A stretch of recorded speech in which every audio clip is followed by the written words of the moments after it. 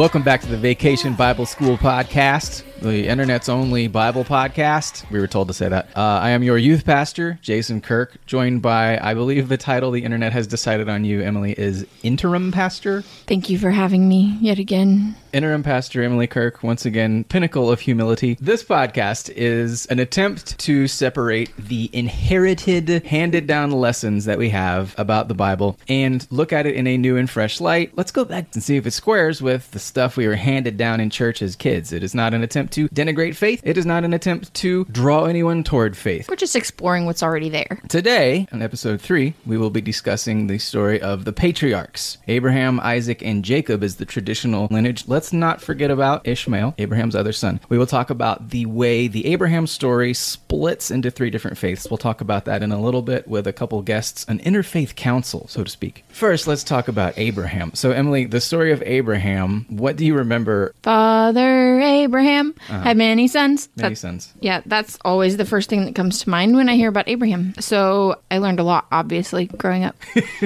The main lesson we were taught about Abraham, beyond like the very basic biography, is there's this verse way later on in Hebrews when Paul or whoever decides that the lesson of Abraham is have faith, pointing back at the story of Abraham, this guy who just trusts God, follows God around, does whatever God wants. Hey, hooray, it works. Faith was always a very challenging thing because I struggled to have a whole lot of it, and I always felt like I didn't have enough of it. And as a kid growing up in the church, I learned to hate myself because I did not have enough faith. I am failing. Some people have it. I don't. What a failure I am. I was a fake it till you make it Christian, and I faked it really, really, really hard.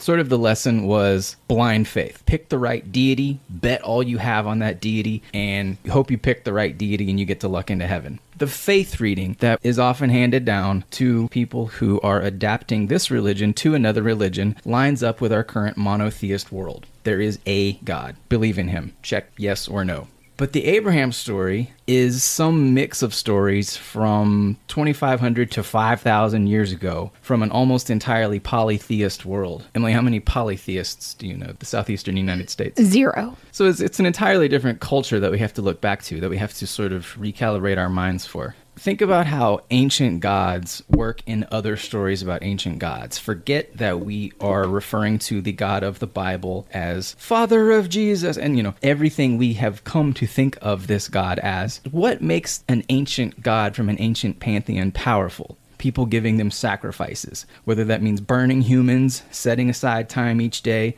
gods competing against each other, rising and falling in power levels. The way it's done in American Gods, the book and the TV show, that's kind of how gods worked in ancient mythologies. The more followers you had, the more faith you had, the more power you had. It's also how Santa works in the Will Ferrell movie Elf. I think it's also how Twitter works. So yeah, Yahweh, he's one of many Twitter accounts in Iraq now is where our story is centering at this point. He wants to gain more followers, but that's difficult when everyone follows 100 different God accounts. Along comes this guy, Abraham, born in southern Iraq, a descendant from some northern Semites who migrated around the time of Hammurabi, perhaps. And Abraham says, I'm going to follow one account. Yahweh is like, awesome. None of the Iraq stuff is explicitly in the Bible. It's sort of reading in some extended universe, Jewish, Muslim backstories of Abraham. And in those backstories, there's this king in Babylon, King Nimrod, in fact, who you might remember from the first and second episodes of this, the guy who's mentioned for a sentence in the Bible and just keeps showing up later and later in all the extended universe stuff. He is a devout polytheist. Abraham decides to be a monotheist. They have a fight. Nimrod, in some stories, tries to burn Abraham alive for it. From the beginning of the full Abraham story, God and Abraham are this tag team fighting for each other, monotheist heretics in a world of polytheism. When the Abraham story starts in the Hebrew Bible, it's just, there's a guy, God likes him, go. Abraham has already moved from Iraq to Turkey, and God tells him to go Canaan, that'll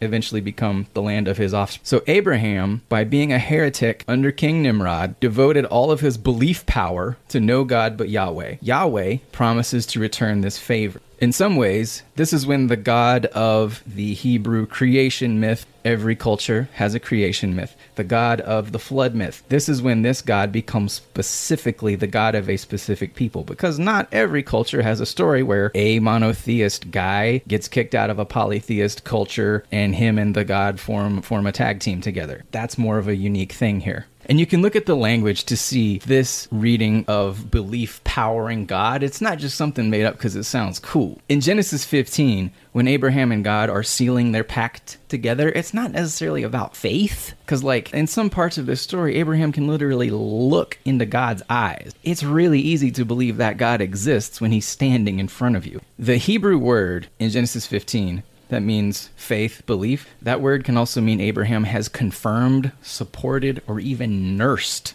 God. So very clearly, Abraham and God, that is a symbiotic thing. That is one building up the other. So in Genesis 15, when Abraham believes God, which is the moment when Abraham is deemed, quote, righteous, it's not blind faith. It's a deal. In that moment, before that moment, and after that moment, God is constantly swearing to Abraham and vowing and promising him stuff. It reads like he's recruiting Abraham. Meanwhile, Abraham is constantly doubting God and questioning God and afraid people are going to hurt him even though God said they won't. So remember in episode 1, we talked about Yahweh is this like rookie God, right? Yeah. In episode 2, Yahweh is learning on the fly. Yeah. Now we have a God who wants to become a real estate agent. And he's telling Abraham, I got a great deal. I'm going to put it together. It's going to work. Abraham's like, I don't know. And Yahweh is saying, listen, you're going to have so many kids, the biggest, most beautiful pile of kids you've ever seen. And Abraham's like, for like 5 chapters now, we've been talking about how my wife is barren. How are you going to do? And God's like, listen, we're going to pull it off. I know how to fix your wife's tummy, okay? God keeps swearing he can get it done in time for Abraham's lineage to continue. Genesis 15, Abraham and God sacrifice animals together, a standard treaty ratification ceremony of the time, a pact between Abraham and God sealed in fire and smoke. So when Abraham's family arrives in Canaan, his nephew Lot moves downhill into the city of Sodom. Abraham can stand on the hill and look down into Sodom. God says again to Abraham, everything you can see from this hill will be yours, like Mufasa. But it isn't all your family's until 400 years from now when you have a ton of offspring who can murder and pillage the 10 nations all around you, and God lists those 10 nations. So Abraham is standing there hearing he's going to be the patriarch of this massive war empire. But he's just a guy whose only heir is with his wife's servant girl, just a shepherd on a hill, looking down into a plain at the city of Sodom, which doesn't believe in Yahweh. We also know Abraham is worried about the king of Sodom. Genesis 14, that king isn't as nice to Abraham as another king is, kind of insults him by implying Abraham is poor and needs to keep spoils from war,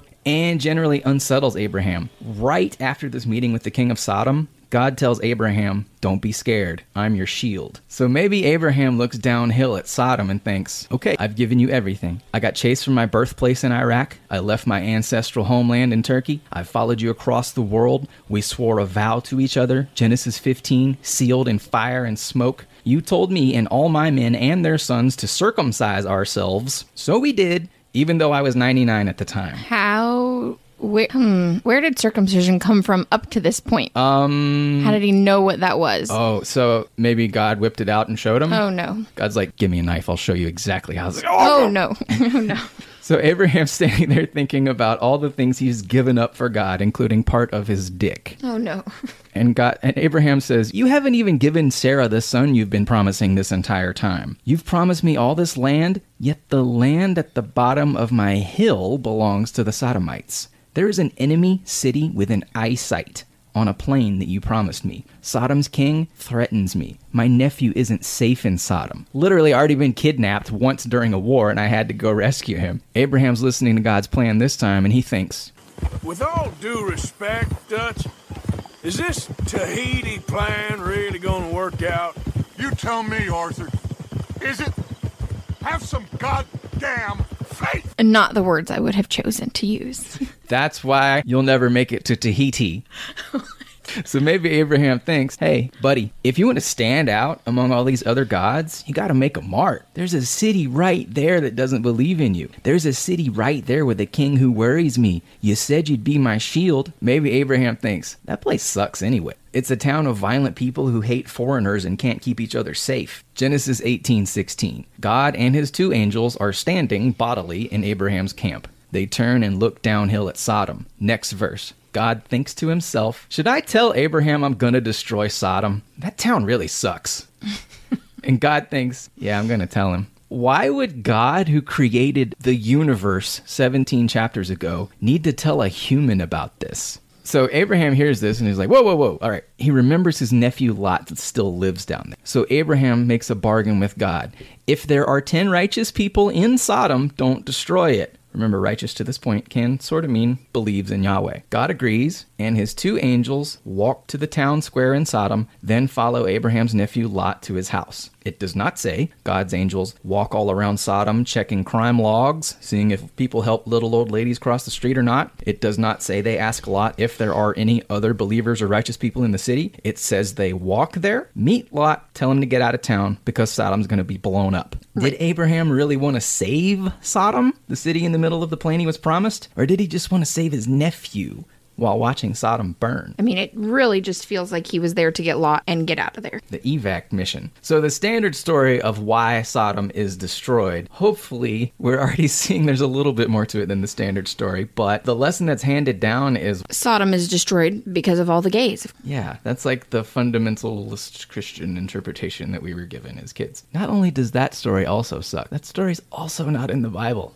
I mean, we read it, both of us, and we couldn't find anything that said that. So where that comes from is this. When the 2 angels reach Lot's house, a mob shows up and says, hey, Lot, send your friends out here so we can have sex with them. So already, things are weird. But Lot says, how about my 2 virgin daughters instead? The angels say, hang on, and just strike the crowd blind, because they're here to do one thing, which is rescue Lot. They're not here to have sex with a mob. So does this mean God destroys Sodom because there are people there who want to have sex with male angels? I mean, it sounds like God was already planning on destroying Sodom prior to that incident taking place anyway.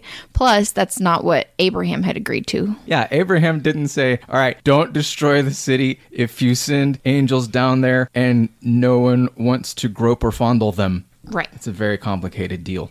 We know from episodes 1 and or 2 that God doesn't like it when humans and angels mate. That's why he sends the flood, in large part. But there is nothing in the story of Sodom about God hating gay angel-human couplings more than he hates straight angel-human couplings. What's really going on in this story is hospitality throughout Genesis is shown to be incredibly virtuous. It's shown to be a way Abraham respects God. The standard custom, general politeness, all that is shown to be a way Sodom's king doesn't respect Abraham. So in this incredibly bizarre, messed up way, Lot being willing to sacrifice his daughters in order to protect these 2 stranger angels is presented as like an act of extreme hospitality on Lot's part, which is gross and weird and horrible. And like something out of like the worst episode of Game of Thrones. Also, just because there's a mob of potential rapists in Sodom, that does not mean the entire city doesn't have 10 righteous people in it. There are women, children, families there. So the angels tell Lot, run and do not look back. They emphasize this. We learn from the story of Eden when God/angels really emphasize something, there might be a consequence. So Lot runs with his wife and 2 daughters to a town called Zoar. Sure. Leaving his daughter's fiancés behind because they think the whole thing is a joke. So now, Sodom, the city with a king who unsettles Abraham, the city on land that has been promised to Abraham, the city that doesn't believe in Yahweh, now has no civilians Abraham cares about. Dracarys.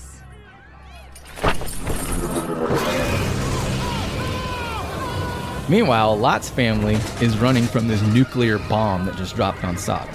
Lot's wife looks back at God nuking her city, and she turns into a pillar of salt, like a Zaxby's chicken tender, just a nasty, squishy pile of flesh and salt. It's pretty gross. So just like with Eve in the Garden of Eden, God handed down one weird rule, a prohibition of knowledge, and blamed a woman for normal human curiosity. Lot's wife is later used as an example of a bad person by Jesus and Muhammad, even though she'd only had like half an hour to prepare to become a genocide refugee. Now things get worse. Lot is hiding with his 2 daughters in a cave. The older daughter, whose fiancé was just nuked, says she thinks God nuked every other man on earth too. So they get Lot blackout drunk and rape him until they're pregnant, producing the Moabites and the Ammonites.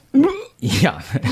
And like the story is basically this is the Israelites making up a shameful story about rival nations. What I'm confused about here is one of the daughters goes first one night and then the second the following night. And then they wake up and it says that Lot doesn't know what happened. What happened when he found out that they were pregnant? What did he think happened?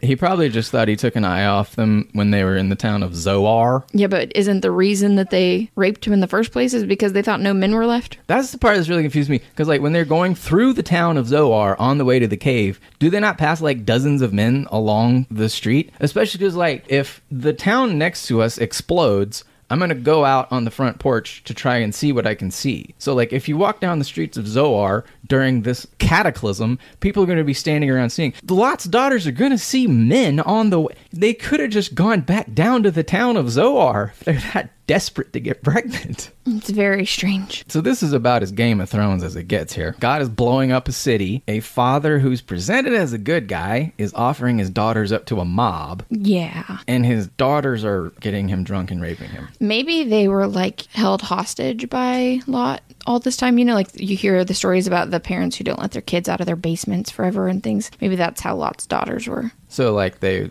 were unwell because of some weird cult thing going on? I don't know. So Genesis 19:27. The camera zooms out from the charred, sulfuric ruins of Sodom to reveal Abraham standing on the same place where he had stood with God, watching smoke rising from Sodom.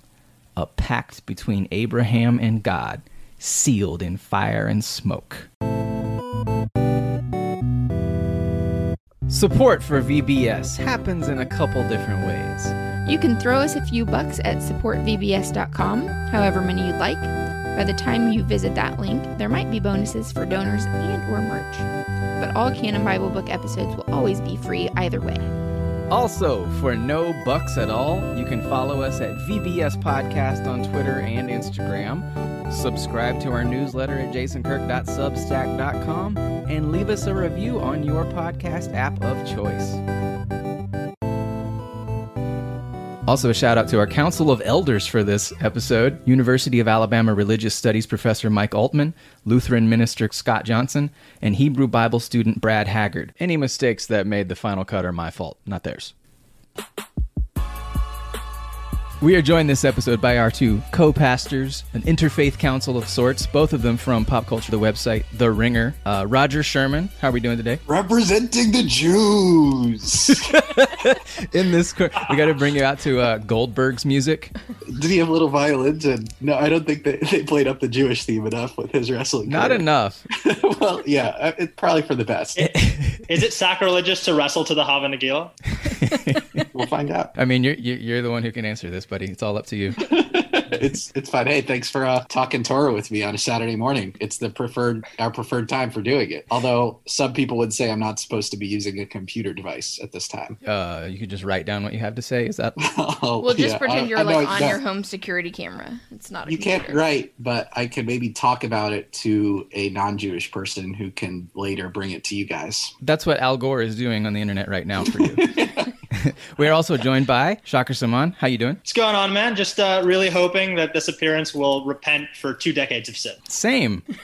That's our entire objective here. Wanted to bring you fellas on because this story, this portion of the Bible, and most of the first 2/3 of the Bible are not Christian stories. They have become Christian stories, but they were not intended to be the stories of Baptists and Methodists and Pentecostals, though they became that, and sure, cool, great. Particularly the Abraham stories, Abraham, Isaac/Ishmael, and Jacob. These stories form the basis of the religions of the majority of the world, all springing from the most influential religion of all. So I wanted to be sure that we brought on some folks who have had a range of experiences with those other faiths as well, so we don't just accidentally center the entire thing around the extended universe of Christianity.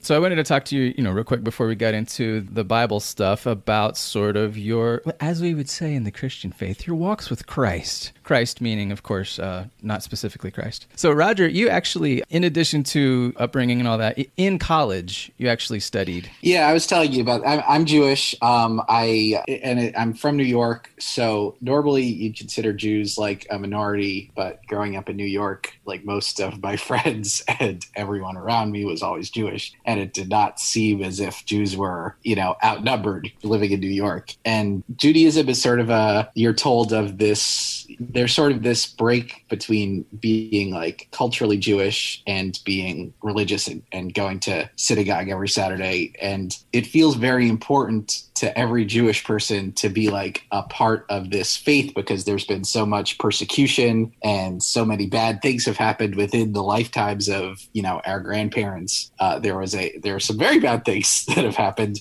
and then there's sort of this disconnect because these people within our lifetimes were persecuted for their religious faith and they cared very deeply about it. And then growing up in the 1990s in New York, it seems like the Jews are doing fine. And most of the people I know are not going to synagogue every Saturday. We go on the high holidays. We do which are Rosh Hashanah and Yom Kippur, which is the New Year. You go to synagogue for sure. You dress up nicely. And then Passover, you do a Seder with your family, which is just a nice dinner with some weird rules. But outside of that, I wouldn't say there's a lot of incentive to get really deep into the literature of the Bible outside of maybe your bar mitzvah, which is very important. It's a nice chance for your parents to throw a big party, and then you study up on one section or parshat is the word of the Torah, which you're supposed to read on a Saturday. Mine was Noah, which you guys did last week. You missed me on that one.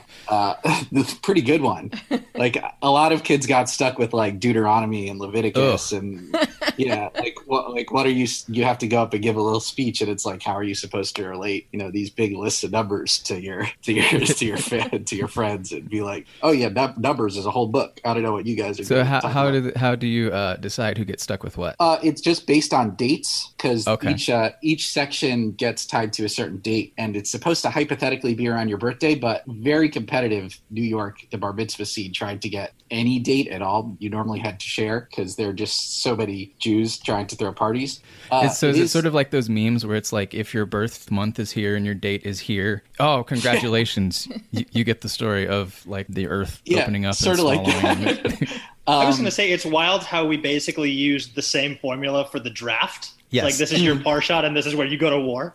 Yeah. So that's the section we're doing today, Ishmael and Isaac. Those are the two readings that are done on the first 2 days of Rosh Hashanah, which are the 2 days where everyone is in synagogue, and they're very strange. And like you said, I did go out of my way to take courses in both the Hebrew Bible from a literary perspective and the New Testament in college. Because, I kind of feel like these are the most important books ever. Even if you're not religious, it dictates so much about how so many people live their lives, and I feel like it's kind of important to get a base understanding of what exactly is all going on here. It's often different from what you'd expect. So the faith growing up, it was sort of just to draw sort of a parallel, it's sort of like the Christians who you're very into the community and the holidays, whereas studying the scriptures is maybe not always the top priority. Absolutely. There's just so much pressure to sort of keep Judaism alive because of what has happened to Jews forever, seemingly. Every book seems to be about how the religion is very much like the Exodus narrative. Hey, these people are persecuting us back then gets tied into the Holocaust and other places we've had to exodus from.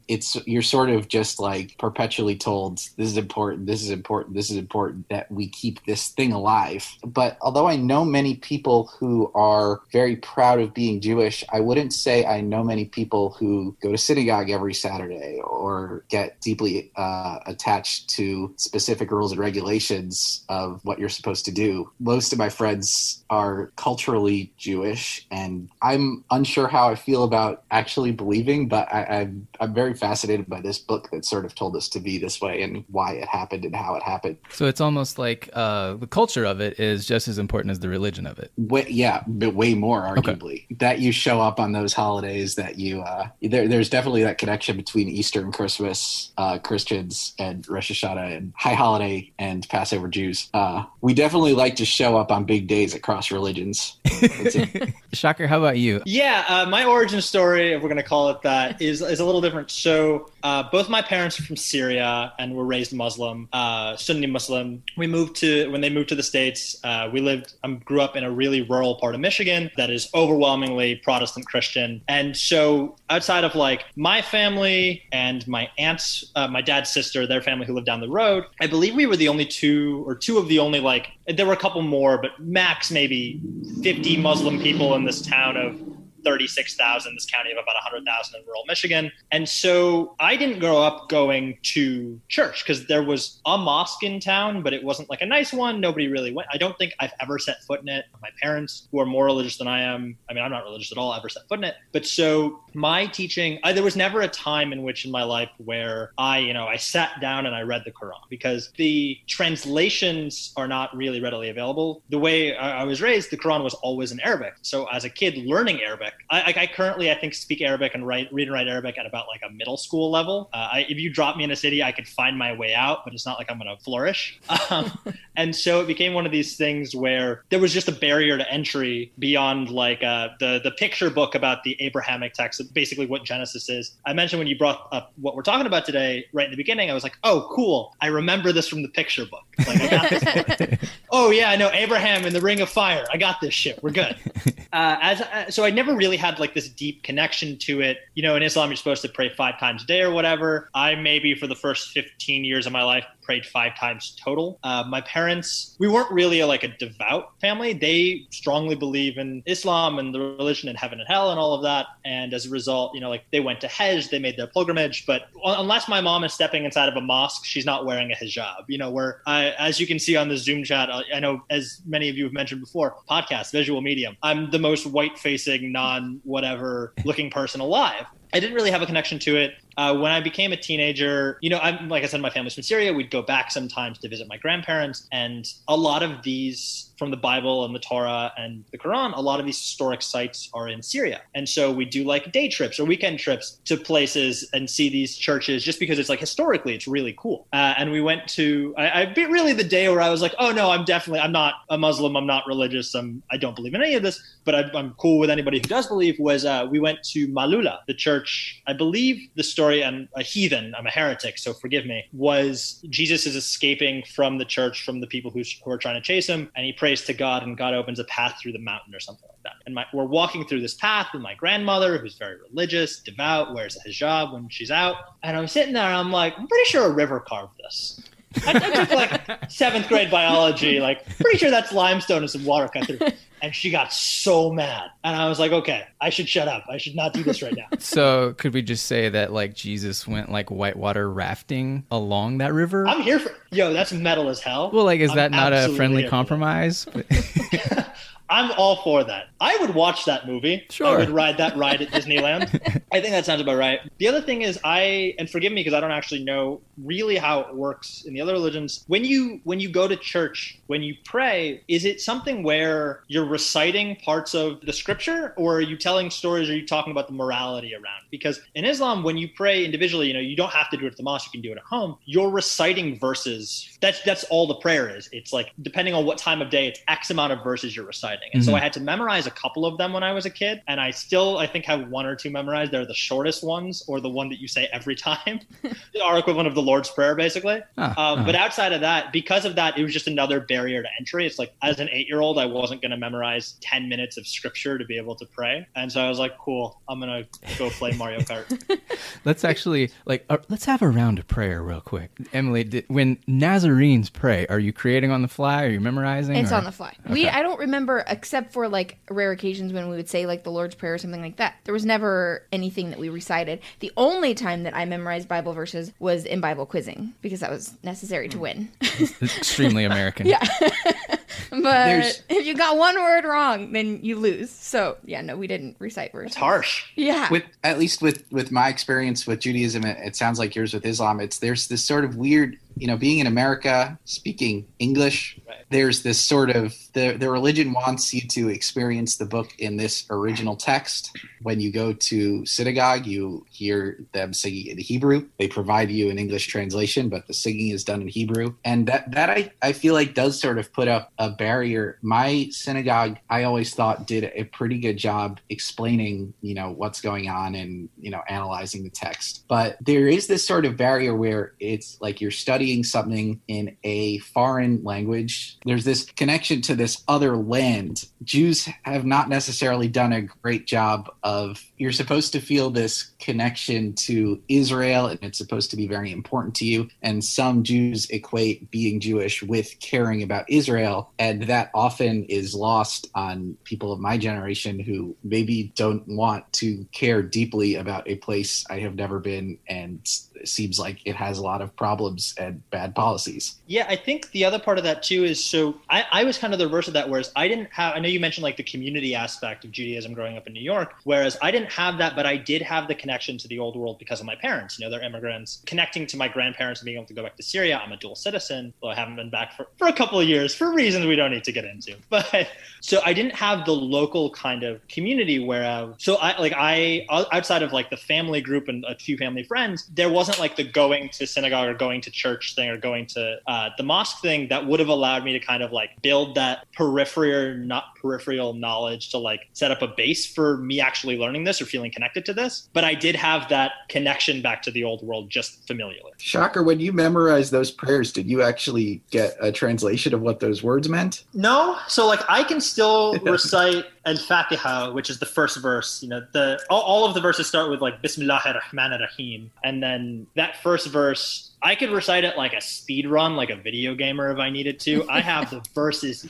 the intonation down to like just a pinpoint. No idea what it means. Huh. Yeah. So you said your Arabic is sort of, good enough. Yeah. But the Quran is sort of written in a way where it's like meant to be accessible, right? Yeah. So Arabic is a highly logical language. And it also is like a very beautiful language. It sounds like, to me, like warm running water. It's like musical, it's poetic. And as a result, it's supposed to be like very accessible. It's the reason, I think a big reason why Islam is the fastest growing religion in the world and has been for however long is because if you can understand it or the translation of it, it like flows in a very logical manner. Something can't exist until something else exists. It's like the same way in the language. Like in English, we say the blue car. In Arabic, it's the car blue because you can't have something blue until you establish what it makes way more sense. I asked because like with Judaism, before your bar mitzvah, I had to go to Hebrew school, really just teaching you how to sound out all the letters. And even if they did teach us how to speak modern Hebrew, it's very different from the stuff that is actually in the Bible, which was written thousands of years ago by people who cared about different things. And the actual translation into English is very difficult from the original Hebrew because there's all these words that are just there and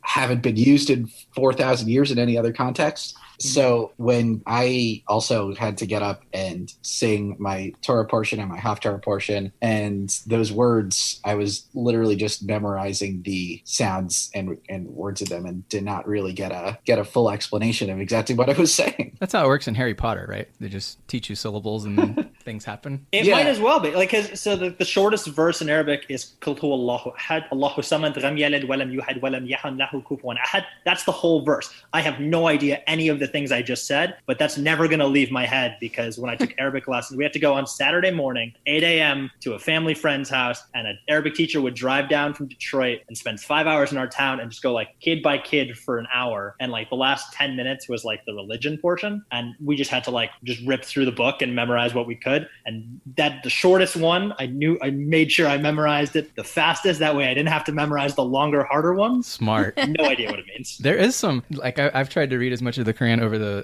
since our last episode as I could. The thing you're saying about the logic of the language, it really strikes me how much when this book was written, the care of like self-explanation, restating something 10 times across the course of 10 different, to use the equivalent of a book in the Bible, the care that is taken in saying, here is the lesson from the story of Abraham. We're telling this story because of the lesson. It's not just random event happens, plop, as you would do in the Bible. It's event happens, somebody dies, next story, in the Quran, it's like, here's why we're telling this story. Here's what explains about God. Here's the lesson to take from it. If the author was a comedian, there'd be a lot of callback jokes.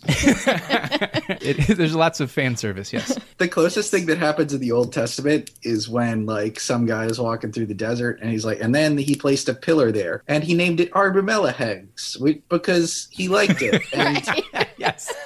Yeah. And like, I'm sort of staring at this lump of letters like, is that what that means? Same thought. And by the way, this happens at least 150 times right. in this section that you told us to read. All it's the just time. them walking through the desert and naming this well, this thing. Yeah. Because that that is where God spoke to him. And I don't even know if that's what the Hebrew means. And it often feels like you're reading this thing that isn't even meant for you.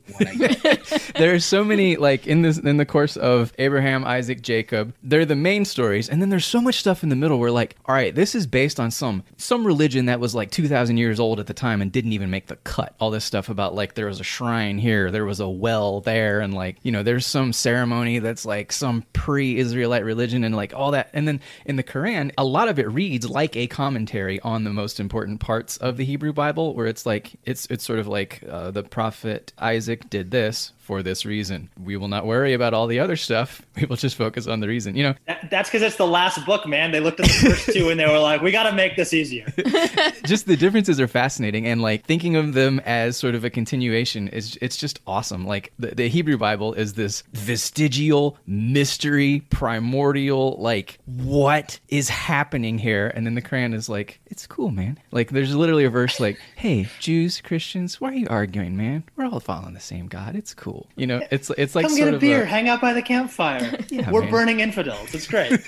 Even like the verses in the Quran that we're told to be afraid of, you just read the whole paragraph and it's like, oh, they're literally asking if it's okay if someone punches you at church, can you punch them back? The scariest verse in the Quran, that's all it's about. Yes, if someone punches you at church, punch them back. It's fine. As a Jew, I wouldn't say this is at my synagogue, but there's definitely in my community sort of this antagonistic view towards, you know, Palestine and Muslim people, not necessarily as a whole. You know, some of them are nice. There's definitely that element of antagonism there. But my synagogue is on 14th Street and First Avenue. There's a mosque on 11th Street and First Avenue. I just remember walking past it one day when I was maybe 5 or 6 years old, and it had this sign up on it, and the sign says, you know, the one God is Allah, Muhammad is his prophet, and here are a list of some of Allah's other prophets. I'm probably saying this wrong. And it's like Adam, Noah, Abraham, Isaac, Jesus. And I'm like, wait, I didn't know that this was... There's more about Mary in the Quran than there is in the Christian Bible. As a kid, I had sort of had this foundational belief that, you know, this was a culture that was different and opposed to mine. And then I remember walking past that mosque and seeing that those characters were also a part of this other thing, and just feeling like I wasn't getting the full story from my side. And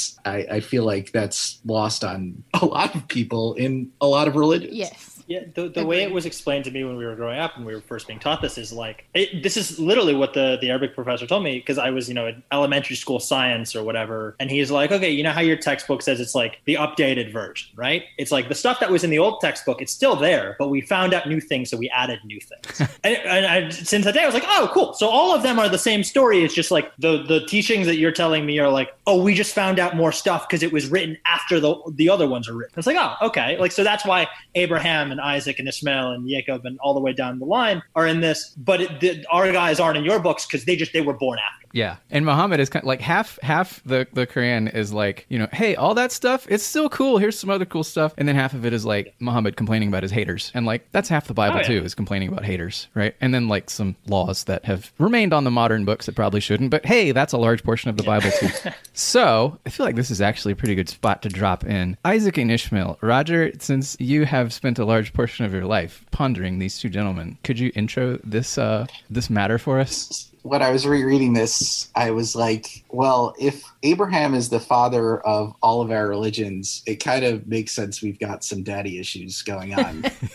Because he does not do a great job with these sons. Abraham has a wife, Sarah, who is barren for 100 years. A lot of people up to her old age still are trying to hook up with her because Abraham says that she is his sister.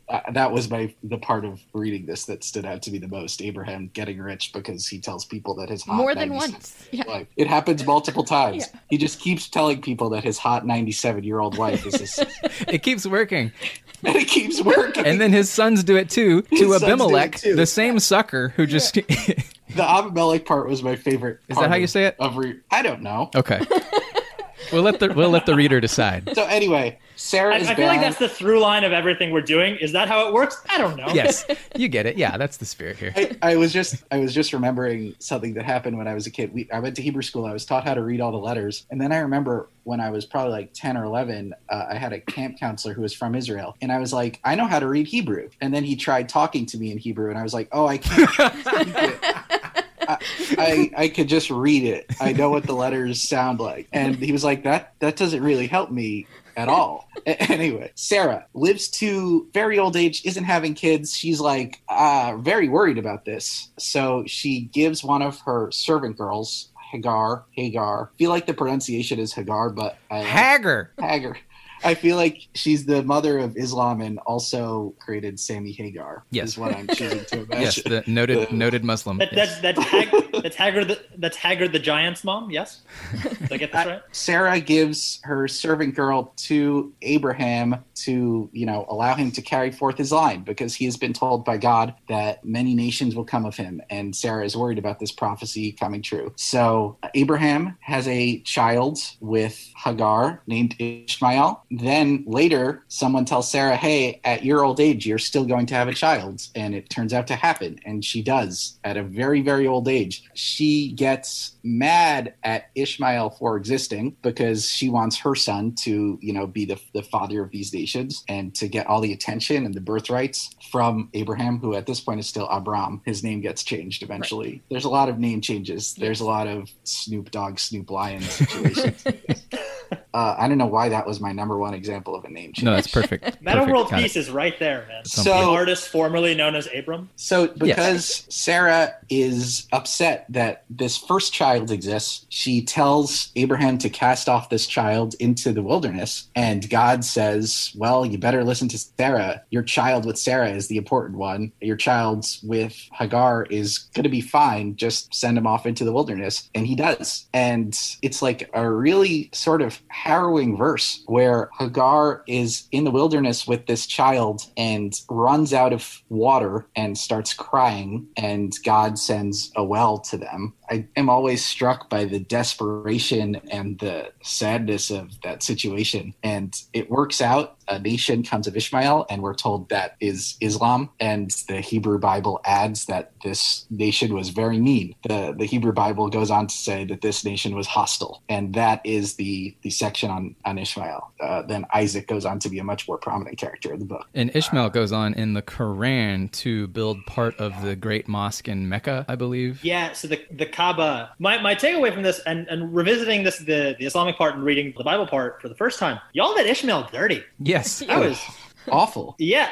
So, and we're going to get to the binding later, I know. But so in Islam, we believe generally, for the most part, that it was Ishmael who was to be sacrificed, not Isaac. And that Ishmael agreed to it. Yeah. He heard about it, and then he was like, all right, that sounds good. Yeah. Let's sacrifice.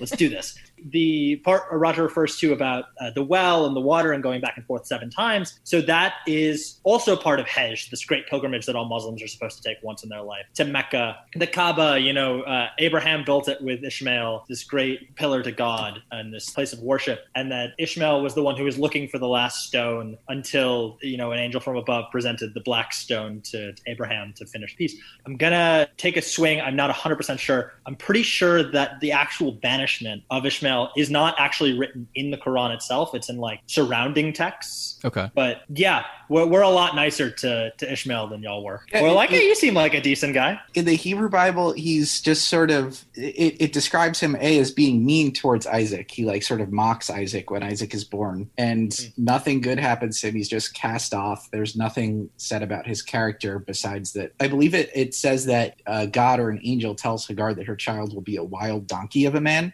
God has some emotional intelligence toward Hagar and Ishmael, but it's very condescending.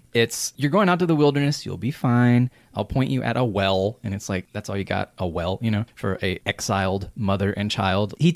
Compared to the way he treats most of the people in the book to this point, he takes care of them, but they're still very much treated immediately as second-class citizens. Right. And, Sarah is so mean to these people. This is her servant who which offered. already is a bad situation. Then she offers for her to become Abraham's wife. And then when things turn out differently, she goes back to being rude and abusive abusive towards Hagar. You get this sense from the text that there's this one group that's chosen and therefore good, although it doesn't quite explain why. And there's this other group that you're just supposed to regard as evil. But on Rosh Hashanah, I always feel this like connection with Hagar as this, voice that's lost and crying out to God. And that really strikes me as such a human moment that connects with what prayer is supposed to be in its purest form. And then you zoom out a little bit and the Bible is very cruel to these people. It's tough to reckon with.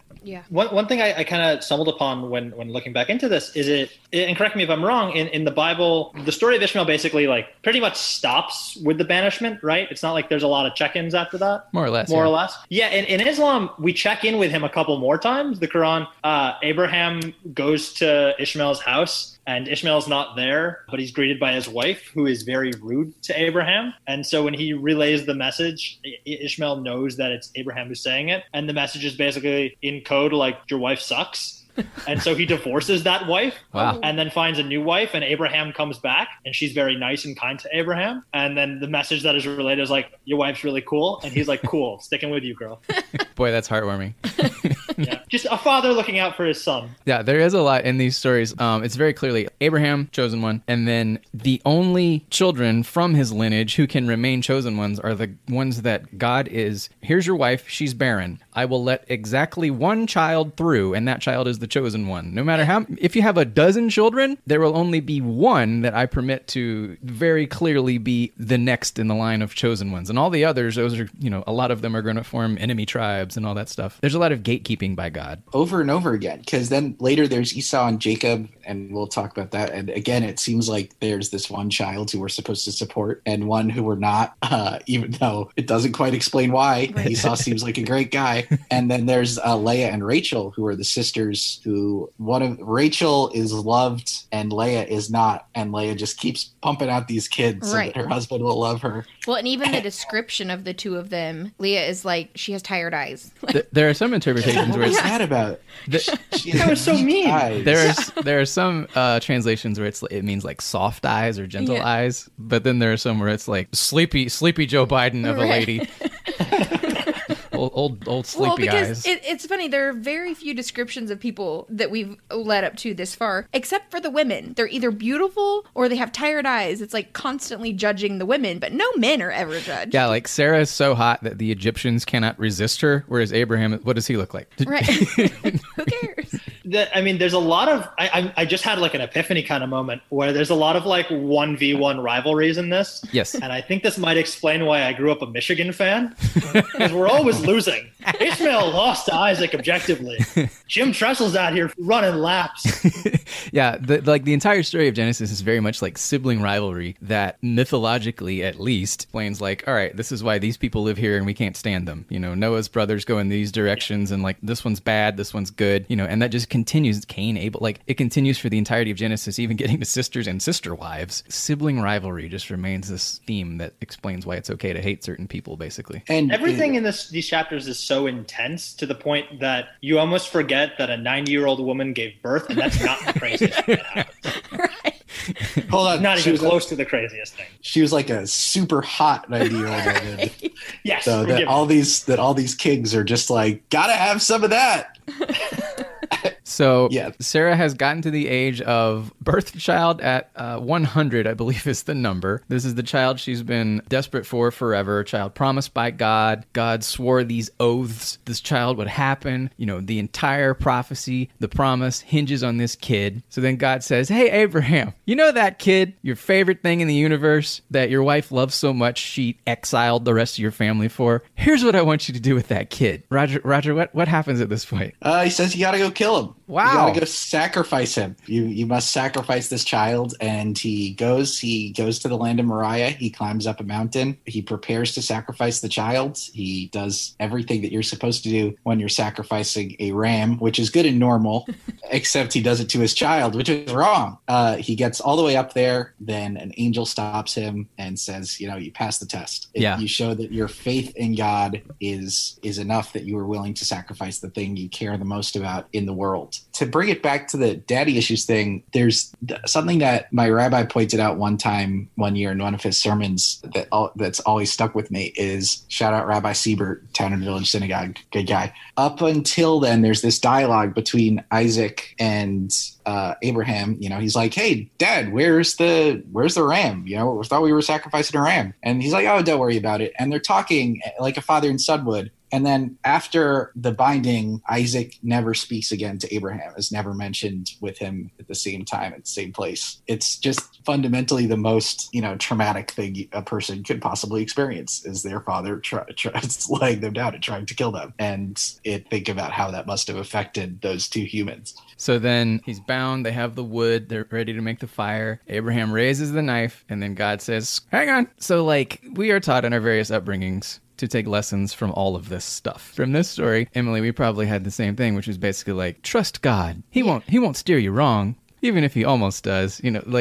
Just trust God. Blind faith. Yeah. Always. Shocker. In the Quran, it's a little bit different because the child who in this version is Ishmael is like, cool. What is the lesson that you are taught to derive from that? In the Quran, they don't actually say which child it is. It says the son. But it happens directly after the verse where it's like, Sarah's having a kid. Right. It's going to be Isaac. Congrats. Unless there was one of those 10-year time jumps. We know which one this is. He agrees to it. He's about to be sacrificed. And then God says, wait, hold on. You've proven your faith. You will make a different great sacrifice. And then then sacrifices an animal, a ram or a goat or whatever it might be, depending. Because now Muslims do that during Hajj. We're just we're all Civil War reenactors. Okay. We're just going back once a year and just retracing the steps, wearing the old garments, doing 7 laps around the Kaaba and killing a goat, and casting stones at the pillar of Shaitan. It's really, I believe, the same lesson, which is supposed to be give your faith and God will steer you right. The great sacrifice, because a ram could not obviously meet the same sacrifice as your son, is either supposed to be the sacrifice of the total willingness to, subdue yourself or follow God, or the sacrifices that Ishmael's line, his lineage of all the prophets to come would have. Their eventual sacrifices combined are this great sacrifice, and that's why Ishmael had to. One difference between the religions here I was thinking about as I wrote this is in Christianity, this sacrifice of a son turns out to be God comes through in the end and does it on his own. He makes that leap himself. Thanos voice. He loves the world so much that he sacrificed his only son. Judaism, that reciprocity is never there. It's just God wants you to be this faithful and you will. Yeah, whereas Christians in love the to New Testament, reverse engineer foreshadowing, Yes, that which happens all the time in between the Old Testament and the New Testament. But that eventual in Christianity, it feels like someone took this leap of faith, and it's a leap of faith that God himself will sort of meet you halfway there. In Judaism, you're just told the story of this person who had all the faith in the world, and you must be that way as well. And that is a demand, and that is one that your forefather kept and you will keep also. So it's not necessarily about there will be a reward when God does it himself. Yeah, just do it. Gotcha. The Nike God. Yes. As the swoosh was on the knife that he held aloft. The best version of the Christian interpretation that I've read came from the comic book Judas by Jeff Loveness. In this idea, God wasn't actually testing Abraham. God was testing himself. God's almost running a simulation to see, all right, I know I have to sacrifice my son to save the world, blah, blah, blah. How hard is that really going to be? Let me tell my favorite person simulator. To do it. Let's see how hard this is for Abraham. And then he's like, oh no, this is really going to suck. The other version that I really like, looking back at the historical context of when this stuff was written, child sacrifice in the ancient world to a god, prevalent all around the world, for hundreds or thousands of years, the most precious thing in the world. If you give it up to God, that increases your God's glory and power, and what could be more precious than a child that you've waited decades and decades for. As the knife is raising, to that point, God is still just like any other God in the world. From modern eyes, this is horrible and awful. But at the time, this was just a God being a God. And then at the moment when the angel shows up and says, no, drop the knife, it's sort of an epiphany for the God character in the story, Yahweh Allah, who's saying wait a minute. I don't have to be like all the other gods. I can have a moment of grace, a moment, there's more to this than just raw power, just feeding on a sacrifice. There's more to this than demanding people slaughter things. I like the idea of it being less a test of Abraham and more a test of God. I liked it. Back then, gods were a little bit you're just sort of an expected meanness level from deities. Yeah, like looking back on it, like we want God to be like the wise grandparent in the sky and all that. Well, at the time, no, that wasn't the deal. All around the world, gods were like these things you sacrifice blood and fire to, and then they win wars for you. And then there's these little moments where he's like, I don't have to be that. I'm reading this book in 2020 as like, what's up with this God who makes someone think they might have to sacrifice their son? And back then, people like, wow, a God that won't make me sacrifice my son. Yeah, exactly. Right.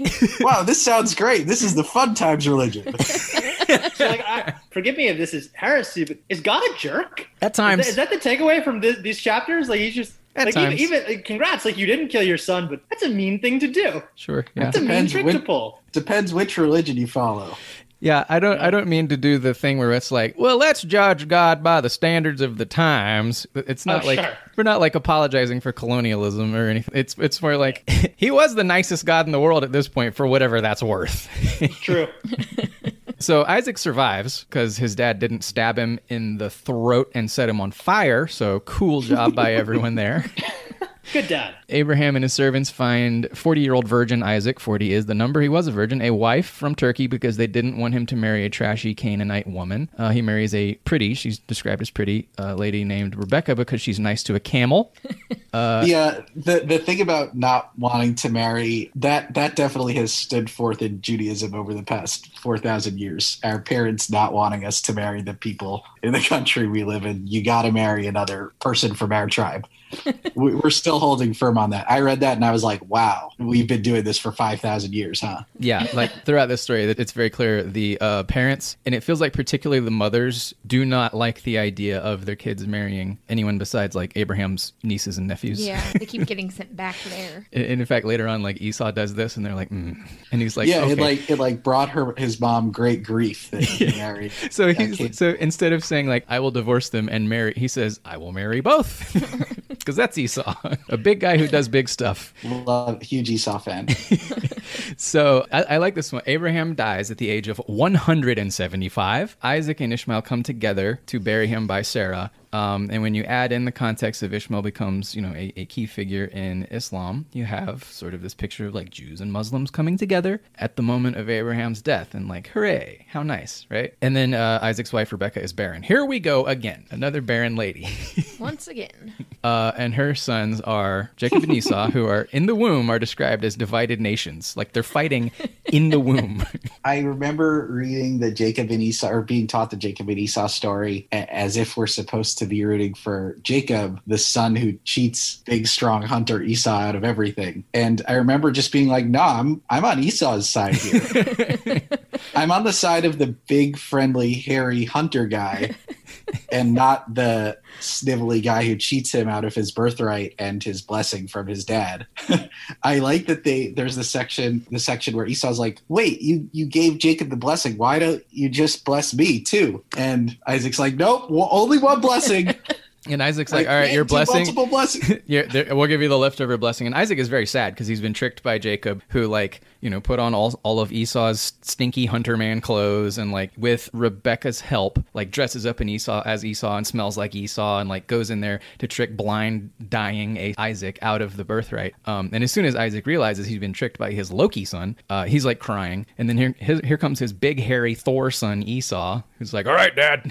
Give me my stuff. And all that's left over, Isaac says, well, the only blessing that's left over is you're going to have to fight for everything you own, and your brother's going to have more stuff. Thanks, Dad. Cool blessing. I like that you mentioned Loki, because every other religion has trickster gods. Yes. And they're always bad. Yes. Yeah. And then this one has a trickster guy, and we're supposed to be on his side, and he pulls tricks on his dumb, strong brother. So, yeah, I'm glad you mentioned this, because like this is my single favorite thing about all of Genesis, is Jacob as a Loki with a dumb Thor brother who tricks his dad. He's this like, his name means like usurper, right? Something like that. Is that what Jacob means? All right. It is now. So Roger and I have talked about this a little bit, how it's presented as Jacob is the good guy. I know when I was growing up, that was definitely the lesson, and it was like, wait, why? And it's because he did what God wanted to. Don't worry about it. Emily, was that the same for you? I don't know. I Okay. don't remember, honestly. Okay. I remember the Abraham song. And Okay. that's about all from this time. I mean, I remember Jacob and Esau and hearing about Jacob and Esau, but there was so much more about let's keep everything light and fun. Okay, than got it. Getting into the depths of everything. Probably to, smart. to me, it does fit very strongly into this Jewish tradition of, we're always sort of outnumbered and have to sort of find ways to get by, maybe in lands that aren't even meant for us. And that sort of connected with Jacob because he can't even go out and hunt. He likes to stay inside the tents. He's not going to outcompete this Esau guy. And he sort of schemes and tricks his way into it. And I feel like that also is the birth of lots of anti-Semitic tropes. Quite Where possibly. it's small and tricky. I feel like the initial story, it's like Jacob is like, oh, this little scoundrel. And then he goes on this growth. You sort of realize that, like, this guy's a survivor. That's the fundamental trait here. Shocker, what did you make of the Jacob and Esau story? So in full confession, this is the first time I'd read the story in my entire life. And I was really kind of struck, like you're saying, how where in every other story, it's the trickster is the bad guy. And in this one, it's like, oh, no, you're supposed to like him. And I'm just like, why? Maybe part of it is like growing up in American pop culture where it's like, goddamn nerds. Yes. Like, I don't root for the nerd. I root for the hulking hero over here. I was really kind of surprised by the way the story went in that sense of, like, number one, like you're saying, it's like the stolen blessing can't be passed. You can't give you a second blessing. It's like, well, why? Right. And then Jacob runs away so that he can just be safe because he knows Esau's coming to get him. And Yes. again, he's a scrawny nerd. Yes. What we're cheering for a coward. What's happening here? I like that. Nope. So, like, there's this lineage of tricksterism, as it's referred to in, like, every religion and mythology. In the story of Genesis, it's presented over and over as, like, just a survival mechanism, in Abraham constantly lying about his super hot 100-year-old wife being his sister, and, like, it working for him, and God thinking, like, that's great, that's a genius scheme, we're going to keep doing this, we're going to keep running this scam all over the Middle East. And then, Rebecca tricks Isaac. Like, the entire plot is Rebecca's idea. Isaac's wife, she's the one who masterminds this whole thing where Jacob robs Esau. And then Jacob takes that trait from Rebecca, and, like, later on he gets mixed up in a bunch of it. Just over and over, it sort of flips the trickster thing on its head, where it's presented as, this is what you got to do, don't be stupid. I was just going to say, it's also wild to me, at least reading this for the first time, that, like, from, like you're saying, in the womb, we're told that they're divided nations. We're told that, like, on the way out, Jacob tried to grasp the heel so he could be first. Like, Right. You're just really, from the start, painting this guy as, like, the villain, and then it's like, surprise, you should have been the villain all along. That was a smart move. Well, Big hulking moron. even the description of Esau being this red, hairy baby, like, it's, like, not flattering at all There are for a baby. there is non-canon stuff, extended universe stuff. Esau is literally born with a beard. Look, as someone who started growing facial hair very young, I do identify. Instead of relitigating Jacob, I just feel like we should be giving Esau more respect. I'm a huge Esau.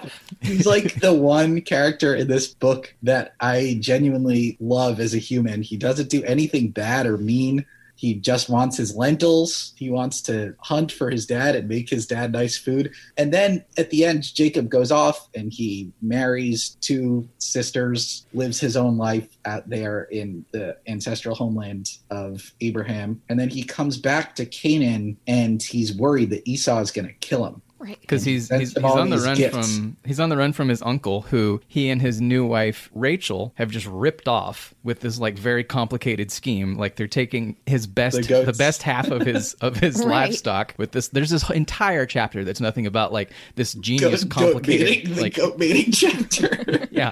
And, like, at the time it was like, wow, this is the greatest heist I've ever read, and now it's like, you could have just still- summarized this. This is Yeah, But the then- goat It mating was like chapter that, was like, and then Ocean's 11. Yes. But we realized that, like, Uncle Laban, he tricks the trickster. Emily, you had feelings about this part. where he tricks. Yeah. Well, so I'm so confused. Okay, so he sees Rachel and he's, like, obsessed with her, but somehow he sleeps with Leah and doesn't know it till the next day. He doesn't realize that he got the wrong woman married to him.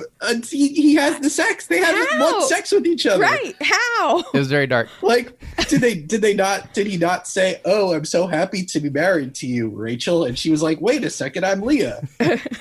I mean, was there I no was conversation at all? I'm just, how do you confuse like this woman that you like are lusting after for this other one that you couldn't care less about? And you worked for 7 years. You worked for 7 years to get Rachel. I assume he looked over at Rachel and was like, "That's the one I want." And then he stuck around another 7 years to get Rachel, and I'm like, well, at least she's not a child anymore, probably. He's been there for 14 years due to Uncle Laban's trickery. But I don't see how a man would stick around that long. He'd be like, I'm out of here.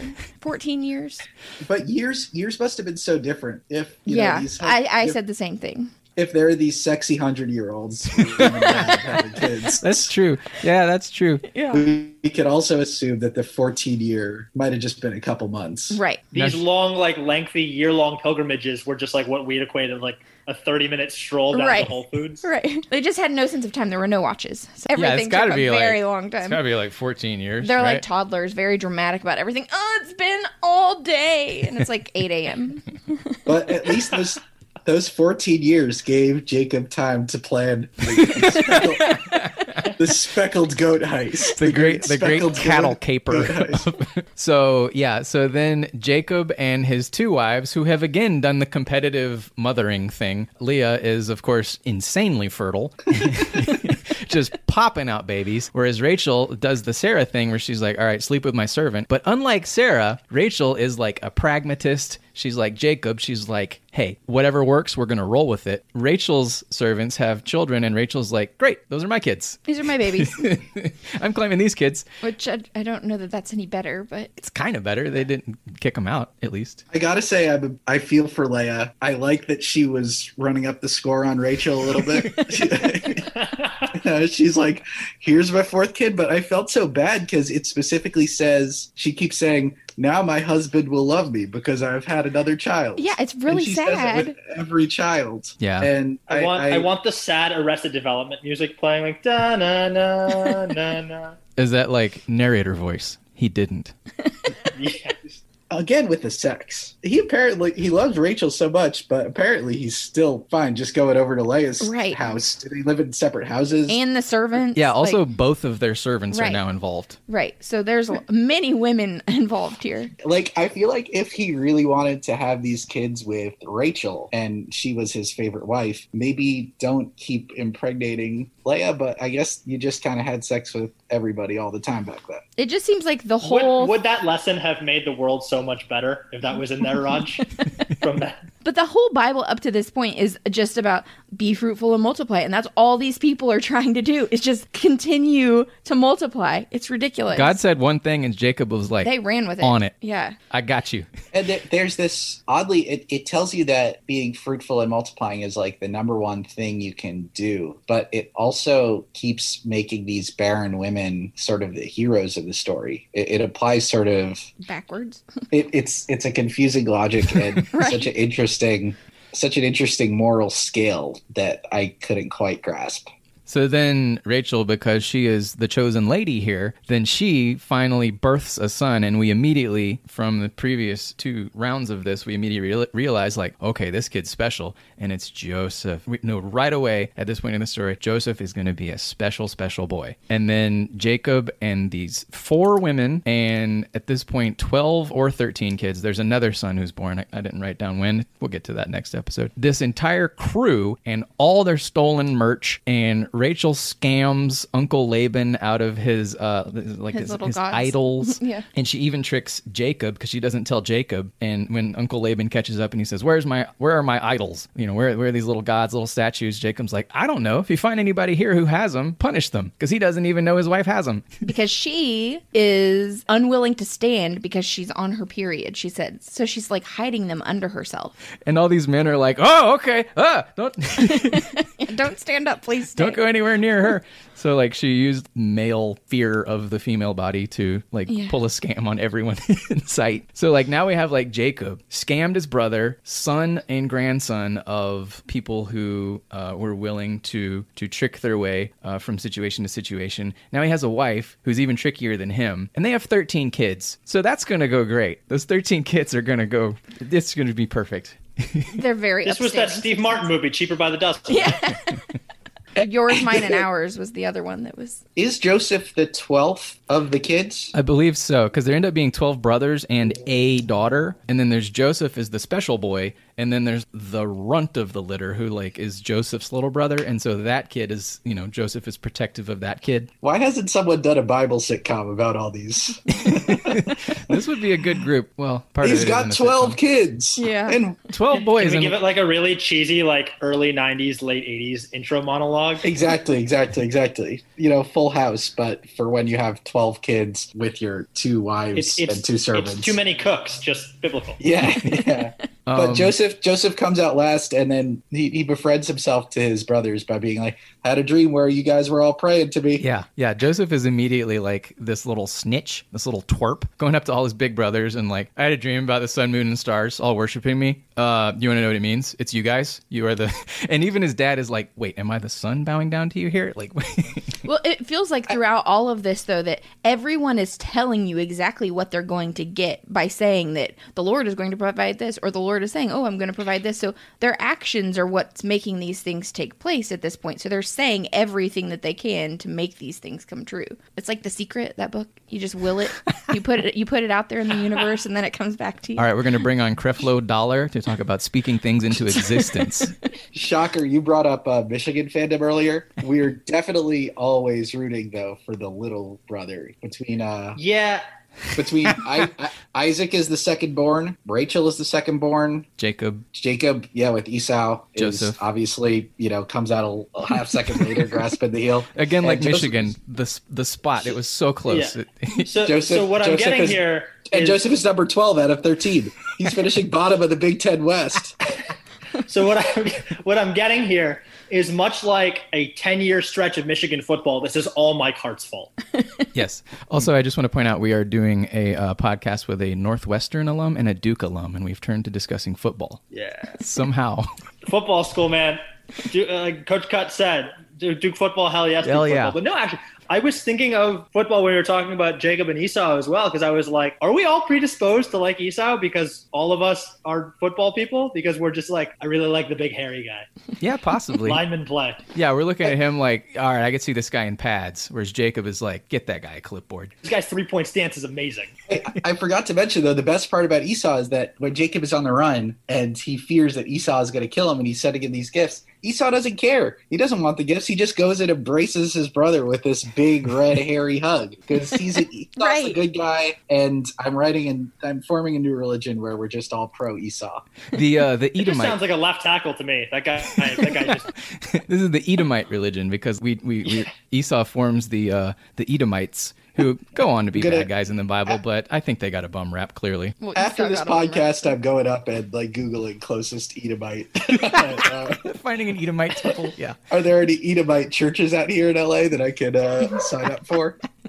But before Jacob and Esau reconcile, the single greatest moment in Genesis happens as Jacob and his crew are on the run from Laban, who they've ripped off. He knows they're about to counter Esau, who, as far as Jacob knows, is still pissed about the birthright thing. So Jacob is between all of Jacob's chickens are coming home to roost. So he has this moment where he's panicking. He's like, all right, what do I do? And he does not just one thing. Noah would do like one thing. He would say like, God, what do I do? Abraham would do like one thing, which is just fret and whine until God fixed it for him. Adam would just hide. Whereas Jacob does all of it. He prays. He divides all his stuff in half so Esau could only possibly take half. He hides his family. He's doing all these pragmatic things at once. And then he's standing there by himself on the side of a river at midnight. And all of a sudden finds himself in a wrestling match with a thing that is kind of explained as God. Might be an angel. Who knows, man? He's in a wrestling match with a thing that's kind of God. And it lasts until sunrise when this thing that might be God does like an Austin Powers chop, does it to the hip and just debilitates Jacob. And that's the end of the fight. And out of completely nowhere, Jacob gets in a fight with God.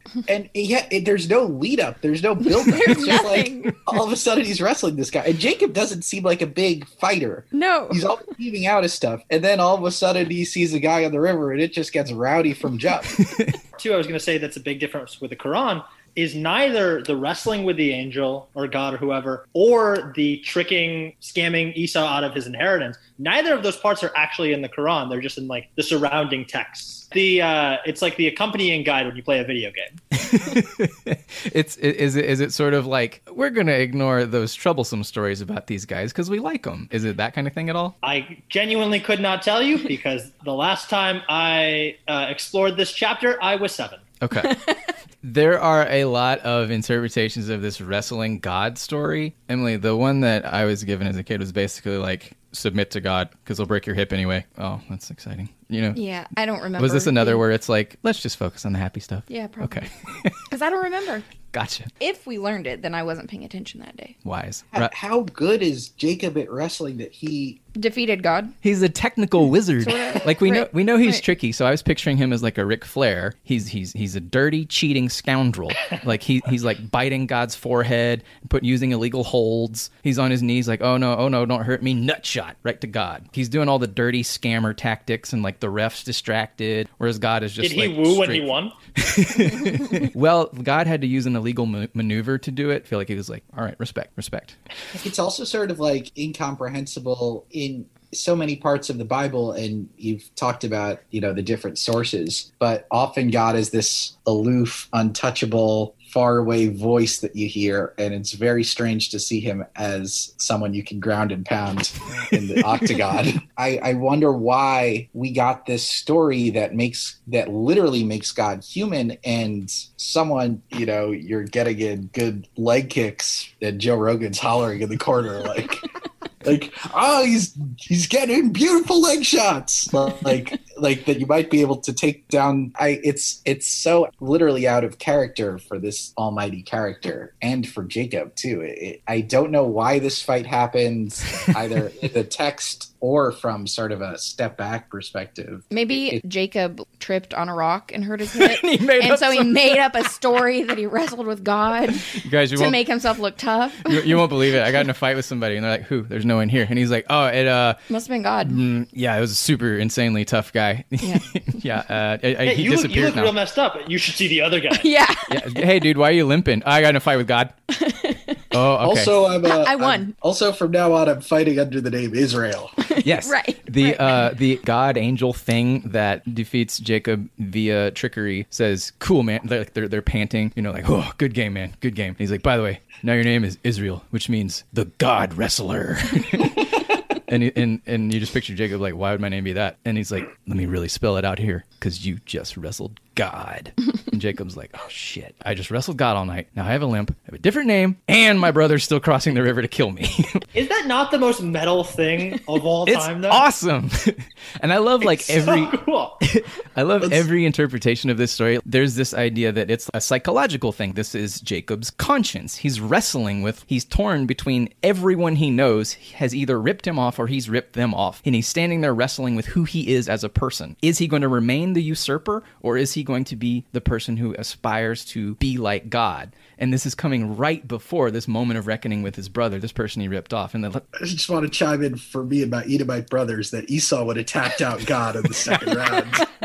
Esau gives him a damn spear, just form tackle.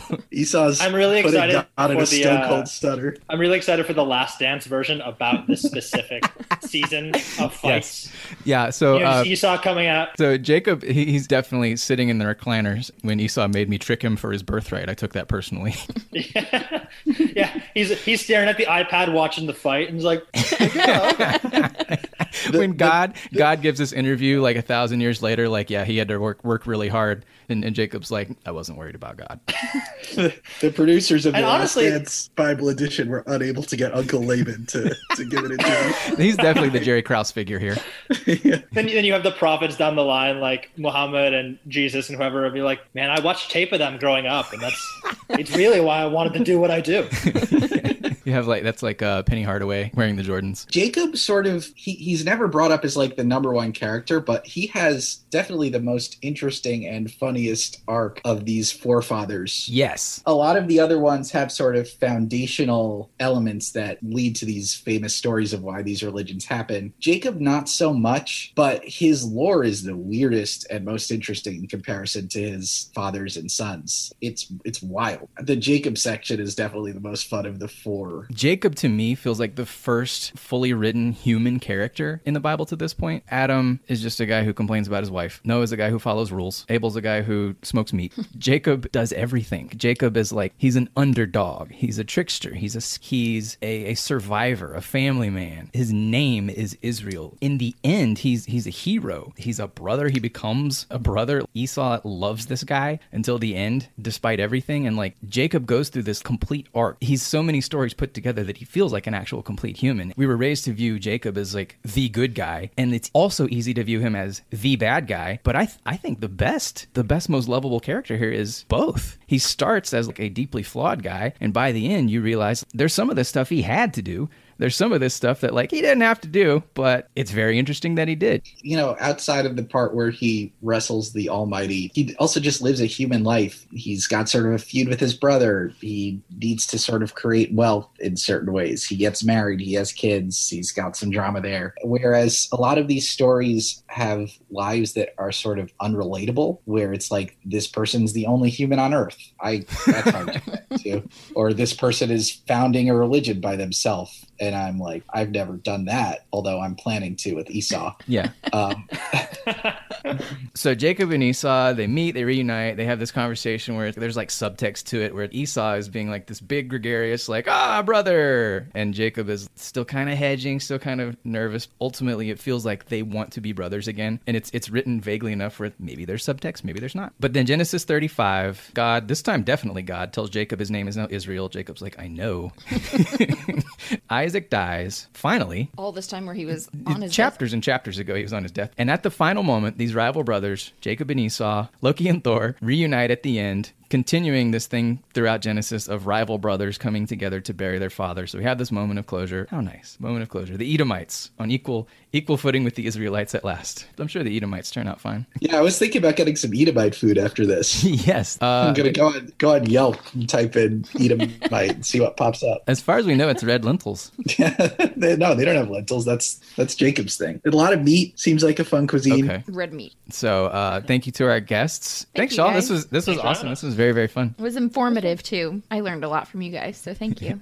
Me too. Thanks for having us. That was fun. Religions are okay. Yeah.